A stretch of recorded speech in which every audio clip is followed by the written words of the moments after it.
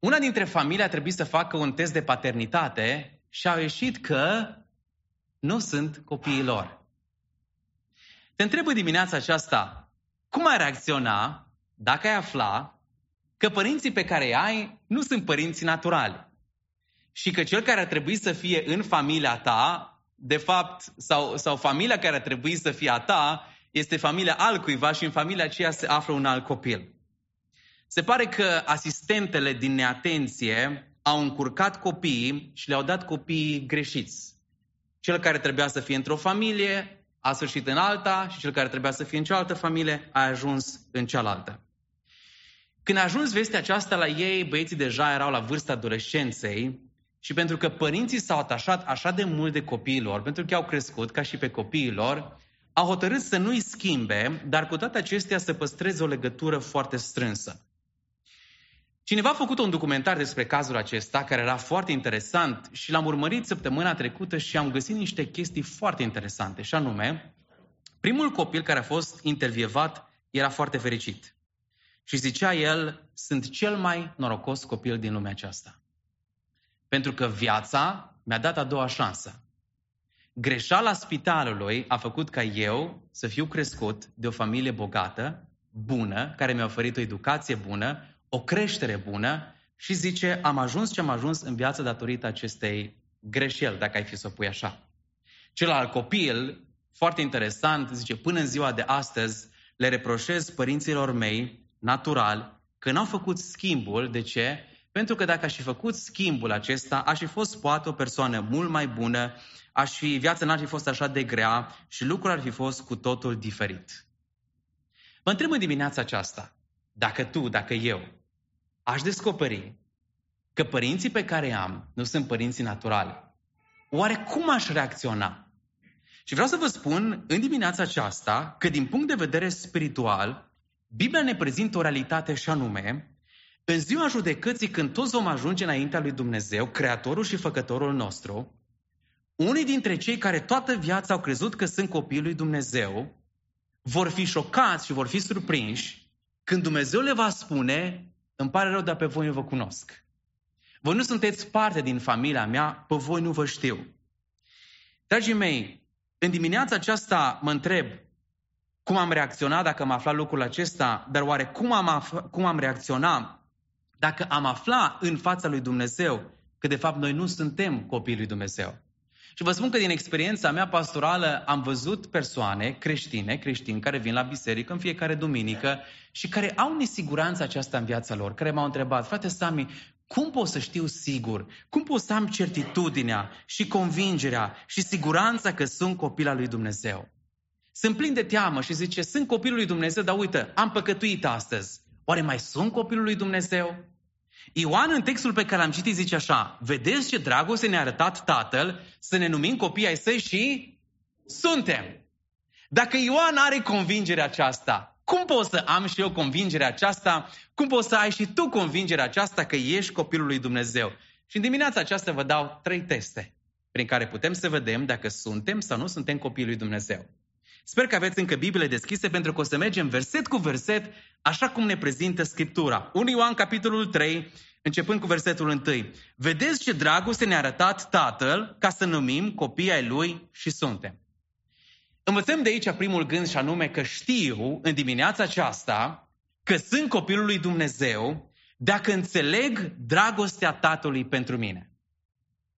Am certitudinea că sunt copilul lui Dumnezeu în momentul în care înțeleg 100% dragostea Tatălui pentru mine. Vă întreb, dacă ar fi cu noi cineva în dimineața aceasta care n-ar cunoaște așa de mult Biblia, care n-ar cunoaște așa de multe lucruri despre Dumnezeu, despre creștinism și te-ar întreba, tu care ești creștin? Zice Biblia, vedeți ce dragoste ne-a arătat Tatăl. Cum înțelegi tu? Explică-mi dragostea aceasta pe care ne-a arătat Tatăl. Cum ai explica dragostea? Pentru că zice, vedeți ce dragoste. Cum ai descrie dragostea lui Dumnezeu? Și dacă ar fi că eu să o descriu în dimineața aceasta, înțeleg că dragostea lui Dumnezeu pentru mine, știți cum a fost? Sacrificială. În sensul că Dumnezeu Creatorul și-a trimis singurul său fiu, unicul fiu, preaiubitul fiu, să fie batjocorit, abuzat și omorât de oameni. Și când Dumnezeu Tatăl a privit în jos și a văzut cum oamenii îl tratează pe Fiul Său, Dumnezeu putea să șteargă umanitatea de pe fața pământului, dar Dumnezeu a zis, n-am să fac lucrul acesta, ci l-a lăsat pe Fiul Său să moară în locul nostru și să plătească pedeapsa pe care noi o meritam. Ce fel de dragoste ne-a arătat Tatăl? Ce fel de dragoste ne-a arătat Fiul? Ne-a arătat prin faptul că Fiul, de bunăvoie, nesilit și neobligat de nimeni, s-a dus pe cruce de bunăvoie să sufere rușine, durere, cuvinte de batjocură din partea oamenilor, după ce a lăsat toată gloria cerului și a venit întrupat ca om pe aici, pe pământ, ca să moară pentru noi. Dragii mei, Hristos ne-a arătat dragostea sa prin faptul că a luat asupra lui rușinea și batjocura, dar prin faptul că a luat păcatele tale și păcatele mele asupra lui. Toată greutatea răului din lumea aceasta, toată greutatea păcatelor mele și ale tale, Dumnezeu a pus-o pe umerii săi și Hristos, Fiul lui Dumnezeu, a luat greutatea aceasta și a dus-o până la cruce. Ceea ce face faimoasă și glorioasă dragostea lui Dumnezeu este faptul că Iisus Hristos, care n-a avut niciun păcat, care a trăit o viață perfectă, a murit în locul unora care meritau condamnarea. Și unul dintre aceștia sunt eu și tu. Dragii mei, dragostea pe care ne-a arătat-o Dumnezeu este sacrificială în sensul că a zis, îmi dau de bunăvoie viața pentru viața ta, pentru binele tău și pentru salvarea ta. Dragii mei, asta nu e dragostea contrafăcută pe care o vedem la Hollywood. Știți că noi ne uităm pe media și media încearcă să ne bage pe gât un fel de dragoste. Și anume, media pe care o consumăm în fiecare zi, cultura spune așa, dragostea te face să te simți bine. Și într-adevăr, dragostea trebuie să ne facă să ne simțim bine, dacă suntem iubiți. Însă, dragii mei, dragostea pe care de multe ori media încearcă să ne-o vândă este un fel de dragoste egoistă îmbrăcată în emoții. Și spune așa, dragostea trebuie să te facă să te simți bine. Dar câți dintre noi știm care suntem căsătoriți că dragostea înseamnă uneori a trece cu vederea, a trece peste, a ierta, a merge mai departe, chiar dacă sentimentele nu mai sunt ca cele ca în prima zi a căsniciei. Mă gândesc că Domnul Iisus Hristos nu sentimentele de bine l-au ținut pe cruce, nu-i așa? Nu sentimentele că se simțea foarte bine l-au ținut țintuit pe cruce, ci ceea ce l-a țintuit pe cruce a fost, dragii mei, dragostea lui sacrificială. A fost dragostea lui Dumnezeu. Atât de mult ne-a iubit Dumnezeu, încât a lăsat gloria ce îi se cuvenea, lauda ce îi se cuvenea, a lăsat toată puterea și maestatea cerului și a venit aici, pentru mine și pentru tine. Asta este dragostea lui Dumnezeu. Dar poate te întrebi în dimineața aceasta de ce e important să înțeleg dragostea lui Dumnezeu. Știți de ce, dragii mei? Pentru că copiii lui Dumnezeu sunt rezultatul dragostei divine. Ce vreau să spun cu asta? Așa cum copiii de pe pământ sunt rezultatul dragostei dintre o mamă și un tată, din punct de vedere spiritual, noi care suntem copiii lui Dumnezeu, suntem rezultatul dragostei și iubirii lui Dumnezeu. Ioan 1:12 spune așa, dar tuturor celor ce l-au primit, adică celor ce cred în numele Lui, le-a dat dreptul să se facă copii ai lui Dumnezeu. Vedeți, în ciuda discursului inclusivist pe care îl găsim peste tot, și anume că toți suntem copiii lui Dumnezeu, într-un anumit privință noi suntem toți copiii lui Dumnezeu pentru că El ne-a creat, dar când vine vorba de eternitate și veșnicie, dragii mei, Biblia, cuvântul lui Dumnezeu, împarte oamenii în două categorii. Copiii lui Dumnezeu și copiii celui rău.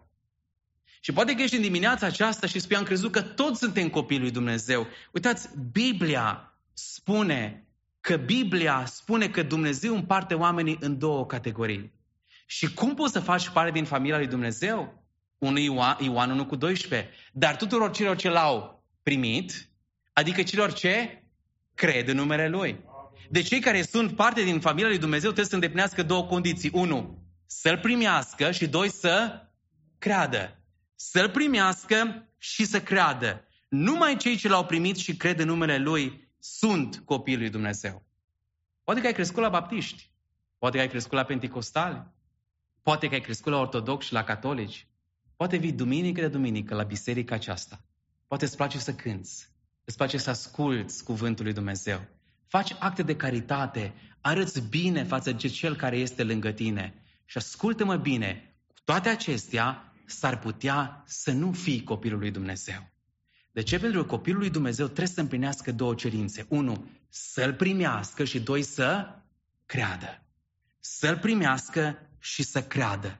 Mesajul din dimineața aceasta, dragii mei, este oportunitatea pentru fiecare dintre noi să ne evaluăm viețile.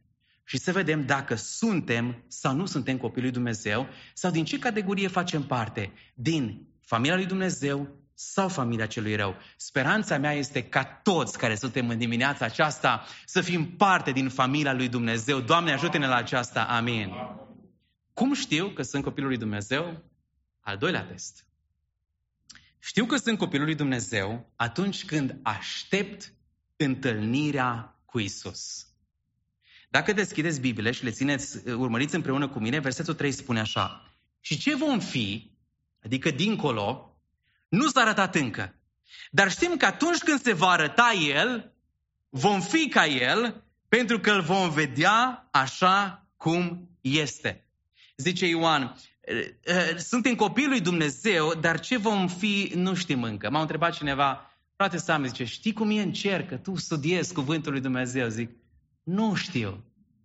Zice, dar știi cum arată îngerii? Și zic, știu. De unde știi? Zic, am unul acasă, mă uit la soția mea și văd un înger. Sunt multe lucruri pe care nu le știm despre cer. Însă cuvântul lui Dumnezeu spune că lucrul pe care le știm este că atunci când El se va arăta, un lucru știm, vom fi ca și El. Și Pavel spune în Filipeni 3:21, zice așa, El va schimba, când va veni Iisus Hristos pe norii cerului, El va schimba trupul stării noastre smerite și îl va face asemenea trupului slavei sale prin lucrarea puterii pe care o are de a-și supune toate lucrurile prin puterea sa. Dragii mei, în ziua aceea, când va veni Iisus Hristos, în viața noastră va avea loc o transformare a trupurilor. Știți de ce avem nevoie de o transformare? Pentru că avem nevoie de o adaptare la noul cămin pe care îl vom avea, și anume cer. Noi nu putem să intrăm cu trupurile astea în cer. Noi avem nevoie de alte trupuri glorificate și transformate. Noi vom primi trupuri glorificate când va veni Iisus Hristos. Știți de ce? Pentru a avea abilități supranaturale pentru a împlini sarcinile care ne vor fi încredințate în cer. De exemplu, este încredințarea mea că în cer, de exemplu, vom primi ochi glorificați. Știți de ce? Ca să-L putem să-L vedem pe Dumnezeu. Că la un moment dat Moise zice, Doamne, așa de aproape sunt, vreau să te văd. Și zice Domnul, Moise, nu există om care să mă vadă și să trăiască. Abia aștept să primesc ochi glorificați. Cred că în cer vom avea mâini glorificate. Știți de ce? Ca să ne închinăm înaintea Domnului, să putem să-L slujim pe El și să ne aruncăm coroanele în fața tronului, așa cum zice Biblia. Cred că în cer, dragii mei, vom avea picioare glorificate. Cum o să ne deplasăm noi în cer dacă nu o să avem picioare glorificate? Cred că în cer vom avea genunchi glorificați. Știți de ce? Ca să ne putem proșterne în fața Lui și să-i aducem onoare. În ziua aceea vom avea urechi glorificate. Știți de ce? Ca să-L ascultăm pe Dumnezeu. Era poporul Israel în pustiu și a zis, Domnul, vreau să vă vorbesc. Și după ce l-a vorbit o zi, a zis, Doamne, trimite-L pe Moise că vorbești prea tare. În ziua aceea, dragii mei, vom avea trupuri glorificate, dar ascultați-mă, partea cea mai frumoasă, mai glorioasă, este că în ziua aceea vom primi o natură glorificată. Doamne, îți mulțumesc pentru natura glorificată. Știți de ce? Urmăriți împreună cu mine ce zice Pavel în Roman 7. Zice, știu un adevăr. Și vă întreb în dimineața aceasta câți nu sunteți în ipostaza lui Pavel, că eu m-am regăsit de atâtea ori. Știu un adevăr că nimic bun nu locuiește adică în firea mea pământească, pentru că cei drept am voință să fac binele, dar n-am puterea să-l fac. Și acum, căci binele pe care vreau să-l fac, nu-l fac. Ci răul pe care nu vreau să-l fac, iată că îl comit. În alte cuvinte, vă întreb eu, de câte ori nu am zis, nu mai fac răul ăsta și l-am făcut până la urmă. De câte ori ne-am zis, Domnule, nu mai mănânc după ora 7 și la 12 noaptea mă trezesc că deschid frigiderul. De câte ori am zis, mă curc la ora 10 ca a doua zi să fiu treaz și apt de lucru și m-a prins ora 2 pe Facebook și pe Instagram. De câte ori am zis, când mă enervează copiii, nu mai ies din fire, când mă terorizează soțul, nu-i mai spun cuvinte și de fiecare dată când s-a întâmplat, tot am făcut lucrurile pe care am zis că nu le fac. Și Apostolul Pavel zice în final, o nenorocitul de mine, cine mă va izbăvi de acest trup de moarte? Mă întreb, oare câți dintre noi n-am ajuns în punctul în care am zis, Doamne, când o să vii să mă eliberez de trupul acesta? Vreau să spun ceva în dimineața aceasta. Luptele pe care le duci cu dependențele, poate dependența de pornografie, de băutură, de țigări, de răutate, de amărăciune, de bârfă, de tot ce se întâmplă în viața ta. Luptele pe care le duci cu păcatele, cu comportamentul pe care încerci să-l schimbi. Luptele pe care le duci cu slăbiciunile pe care le știi numai tu și Dumnezeu. Luptele pe care le duci cu căderile în fiecare zi. Ascultă-mă bine, când va veni Iisus Hristos și vei primi un trup de slavă și natură de slavă, se vor încheia. Slavă Domnului pentru aceasta! Toate luptele acestea pe care noi le ducem acum în procesul de sfințire, în momentul acela va avea loc sfințirea instantaneu. Bine vei spune, frate Sami, dar totuși până ajungem noi, până ajungem la odihna veșnică, noi mai avem lupte și probleme și greutăți și boli și neajunsuri și așa mai departe. Ascultă-mă, dacă gândești în felul acesta și dacă gândesc în felul acesta, înseamnă că gândesc greșit. Ar fi bine în dimineața aceasta, dacă suntem copiii lui Dumnezeu, să gândim cum gândește Dumnezeu despre noi. Că în momentul în care vedem lucrurile așa cum le vede Dumnezeu, vă spun, viața noastră se va schimba. Eu cred că toți cei care sunt copiii lui Dumnezeu, toți cei care sunt creștini și într-adevăr trăiesc cuvântul acesta, ar trebui să fie cei mai relaxați și cei mai liniștiți oameni din lumea aceasta. În fața încercărilor, a virusurilor, a morții, a bolilor, a războaielor, creștinii care știu că într-o bună zi Dumnezeu ne va elibera de trupul acesta stricat și de greutățile acestea, ar trebui să aibă o pace și o liniște care întrece orice măsură, încât cei care sunt în jurul nostru să zică, tu ce s-a întâmplat cu tine, nu vezi că lumea se năruie și inima ta să fie așa de legată de cer încât să zici, nimeni și nimic nu mă poate afecta pentru că știu cine este Domnul meu și știu ce mă așteaptă acolo. Dragii mei, creștinii care cred cuvântul lui Dumnezeu n-ar trebui să fie măcinați că nu sunt acceptați de colegii de la muncă. Să n-ar trebui să fie măcinați de câți bani au în cont, câți square feet am la casă, ce mașină am, mai mare sau mai mică decât are cel de lângă mine. Nu, cei care trăiesc cuvântul lui Dumnezeu n-ar trebui să aibă teamă pentru că au încrederea în Domnul Iisus Hristos. Dragii mei, vă întreb în dimineața aceasta, am eu încredințarea aceasta? Gândul că Domnul Iisus Hristos va veni clocotește ceva în inima mea sau mă gândesc că poate nu sunt pregătit să mă întâlnesc cu Domnul? Mă aduc aminte când eram la școală și primeam câte o notă. Știți, când era nota mare, abia așteptam să mă duc seara de la mama și la tata. Dar când luam un 4, nu știam cum să mă ascund de el. Întrebarea este, în dimineața aceasta, ce notă ai? Ce notă am din punct de vedere spiritual? Gândul că vine Tatăl și o să mă întâlnesc cu Tatăl mă face să tremur, că știu că am numai ora 4, numai nota 5, 6, sau sunt entuziasmat pentru că știu că sunt în regulă cu relația cu Domnul. Mă rog în dimineața aceasta, dragii mei, ca fiecare dintre noi să așteptăm cu nerăbdare întâlnirea cu Hristos. Să știm că într-o bună zi va suna trâmbița, că într-o bună zi va veni și să ne ajute Domnul să fim toți pregătiți pentru întâlnirea cu El. Nu se poate, mai ales după mesajul din dimineața aceasta, când ai auzit încă o dată că vine Domnul Iisus Hristos, să mă găsească venirea Domnului eu certat cu soțul meu sau cu soția mea. Eu certat cu frații din biserică, eu cu lucrurile nerânduite, nepuse la o rânduială, eu cu probleme și cu adicții și nepocăiți și așa mai departe. Nu se poate, după ce am auzit mesajul din dimineața aceasta, să ne ajute Domnul să fim pregătiți pentru întâlnirea cu El. Amin? Doamne, ajută-ne la aceasta. Și în final sunt copilul lui Dumnezeu atunci când sunt preocupat să trăiesc o viață curată. Zice versetul 3, dacă încă aveți Bibliile deschise, oricine are nădejdea aceasta, în el se curăță, după cum el este curat. Ceea ce spune Ioan aici, că în lumina învățăturii, în lumina revenirii iminente a Domnului Iisus Hristos, în lumina dragostei pe care ne-a arătat-o Tatăl, în mod normal ar trebui să caut să trăiesc o viață curată.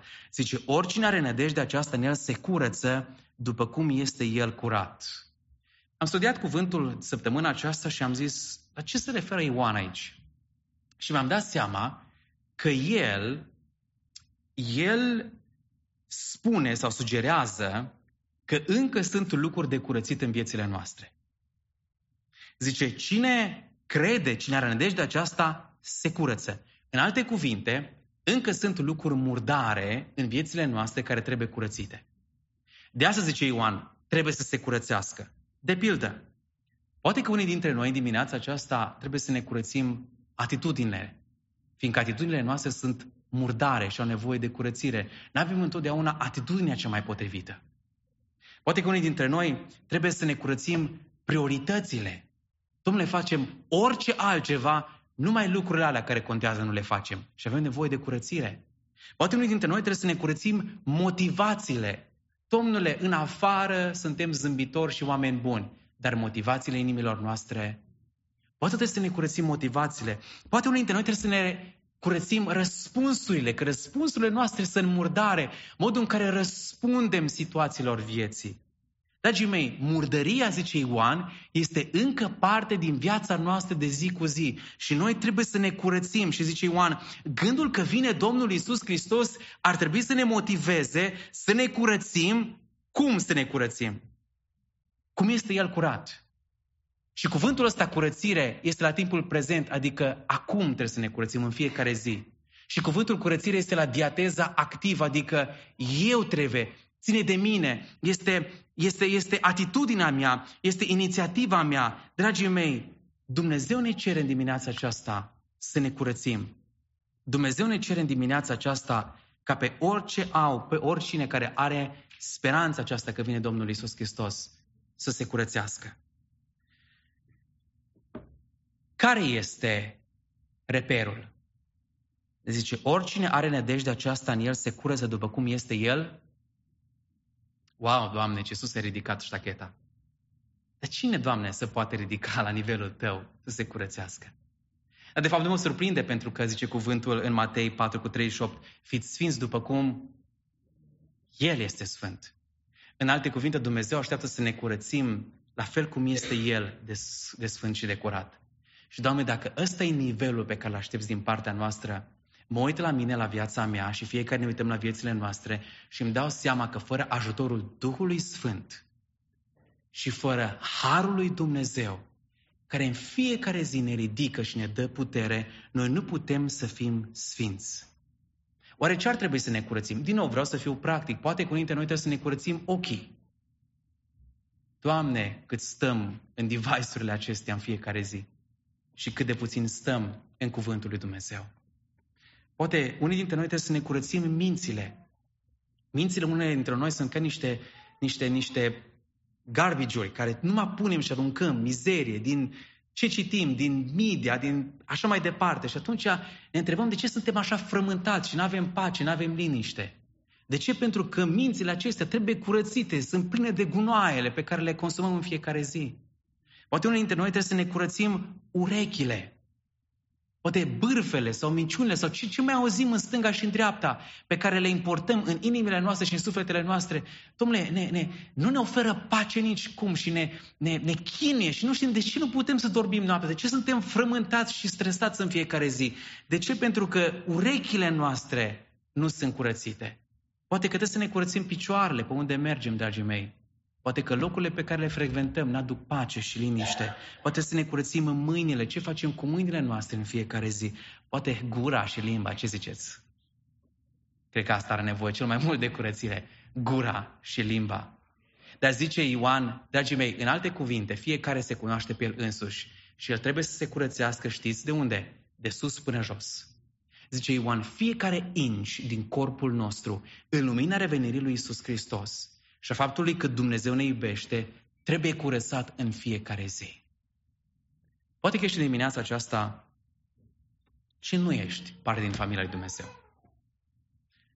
Nu mă pot pronunța cine este, cine nu este, fiecare ne cunoaștem pe noi înșine și Dumnezeu ne cunoaște cel mai bine. Nu pot să emit judecăți și nu vreau să judec pe nimeni în dimineața aceasta. Eu doar pot să spun din ce văd că unii sunt sau unii sunt, dar nu este locul meu să judec sau să etichetez pe nimeni în dimineața aceasta. Dar poate și în dimineața aceasta și vii la această biserică. Îți place ce auzi? Îți place să cânți? Îți place să fii parte dintr-o comunitate ca și aceasta? Îți place să asculți predici, pentru că predicile îți fac bine, te liniștesc. Poate te vezi ca o persoană religioasă. De asta vii la biserică în fiecare duminică și îți place pentru că primești încurajări și simți așa că ce auzi în fiecare duminică îți dă putere să treci peste săptămâna pe care o ai în față. Dragul meu, vreau să spun în numele Domnului Iisus Hristos că dacă nu ești copilul lui Dumnezeu, Biblia, cartea aceasta, n-are niciun cuvânt de încurajare pentru tine. Dragul meu, dacă nu faci parte din familia Domnului Iisus Hristos, Biblia, cuvântul lui Dumnezeu, n-are nicio încurajare pentru sufletul tău. Oricât ai încercat să te curățești singur, dacă Domnul Iisus Hristos nu vine cu puterea Lui transformatoare, dacă n-ai experimentat dragostea Tatălui, dacă n-a fost un moment în care l-ai acceptat și te-ai pus încrederea în Domnul Iisus Hristos, ascultă-mă, orice încercare de schimbare de comportament, ține o zi, o săptămână și iar vei cădea din nou și din nou în aceleași probleme. Dragii mei, dacă nu ești copilul lui Dumnezeu, nu vei avea parte de un trup glorificat. Nu există speranță pentru tine în viitor și Biblia n-are niciun fel de încurajare pentru tine. Ceea ce te așteaptă este condamnarea Tatălui pe care l-ai respins toată viața. De aceea, dacă ești în dimineața aceasta aici și nu ești parte din familia lui Dumnezeu, am un singur cuvânt. Și pe tine, cum și pe mine, Dumnezeu îți face invitație și spune, n-ai vrea să faci parte din familia mea? N-ai vrea să primești darul vieții veșnice? N-ai vrea dragostea pe care am arătat-o atâtor de mulți oameni să ți-o arăt și ție? Tot ceea ce să faci este să crezi că acolo la cruce eu am plătit pentru păcatele tale, problema ta a fost rezolvată și într-o bună zi când Fiul meu se va întoarce, vei fi și tu în glorie și vei petrece o veșnicie împreună cu mine. Este invitația Domnului pentru tine și este invitația Domnului pentru mine. Dar dacă ești în dimineața aceasta și ești parte din familia lui Dumnezeu, vreau să te încurajez să continui să mergi mai departe. Ascultă-mă, cea mai bună veste pentru noi este că Dumnezeu ne va lua din lumea aceasta. Este că Dumnezeu nu ne va lăsa în lumea aceasta întunecată și tulbure. Este că Dumnezeu într-o bună zi va veni și ne va lua acolo unde ne aflăm. Dumnezeu se va întoarce după copiii săi. Dumnezeu ne-a făcut și într-o bună zi se va întoarce și ne va lua. De aceea ce așteaptă Dumnezeu din partea noastră este să fim credincioși. Unde ești, cum slujești, chiar dacă nu vede nimeni ce faci, chiar dacă lucrezi în umbră, chiar dacă te simți neapreciat, neplătit, neapreciat la cât faci pentru lucrarea lui Dumnezeu, te încurajez în dimineața aceasta, continuă să fii credinciosul lui Dumnezeu. Continuă să te păstrezi curat, continuă să te curățești în fiecare zi, continuă să fii credinciosul lui Dumnezeu, pentru că într-o bună zi Dumnezeu ne va lua slujirea. Dumnezeu ne va evalua ceea ce am făcut pentru El și în ziua aceea să ne ajute Domnul să fim toți pregătiți. Invit echipa de închinare să vină în față și în dimineața aceasta dorința mea este una singură. Doamne, ajută-ne ca toți să fim copiii Tăi. Să înțelegem dragostea Ta pentru noi, să ne curățim în fiecare zi și să facem lucrarea la care ne-ai chemat în numele Domnului Iisus Hristos. Amin. Vă invit să ne ridicăm pe picioare.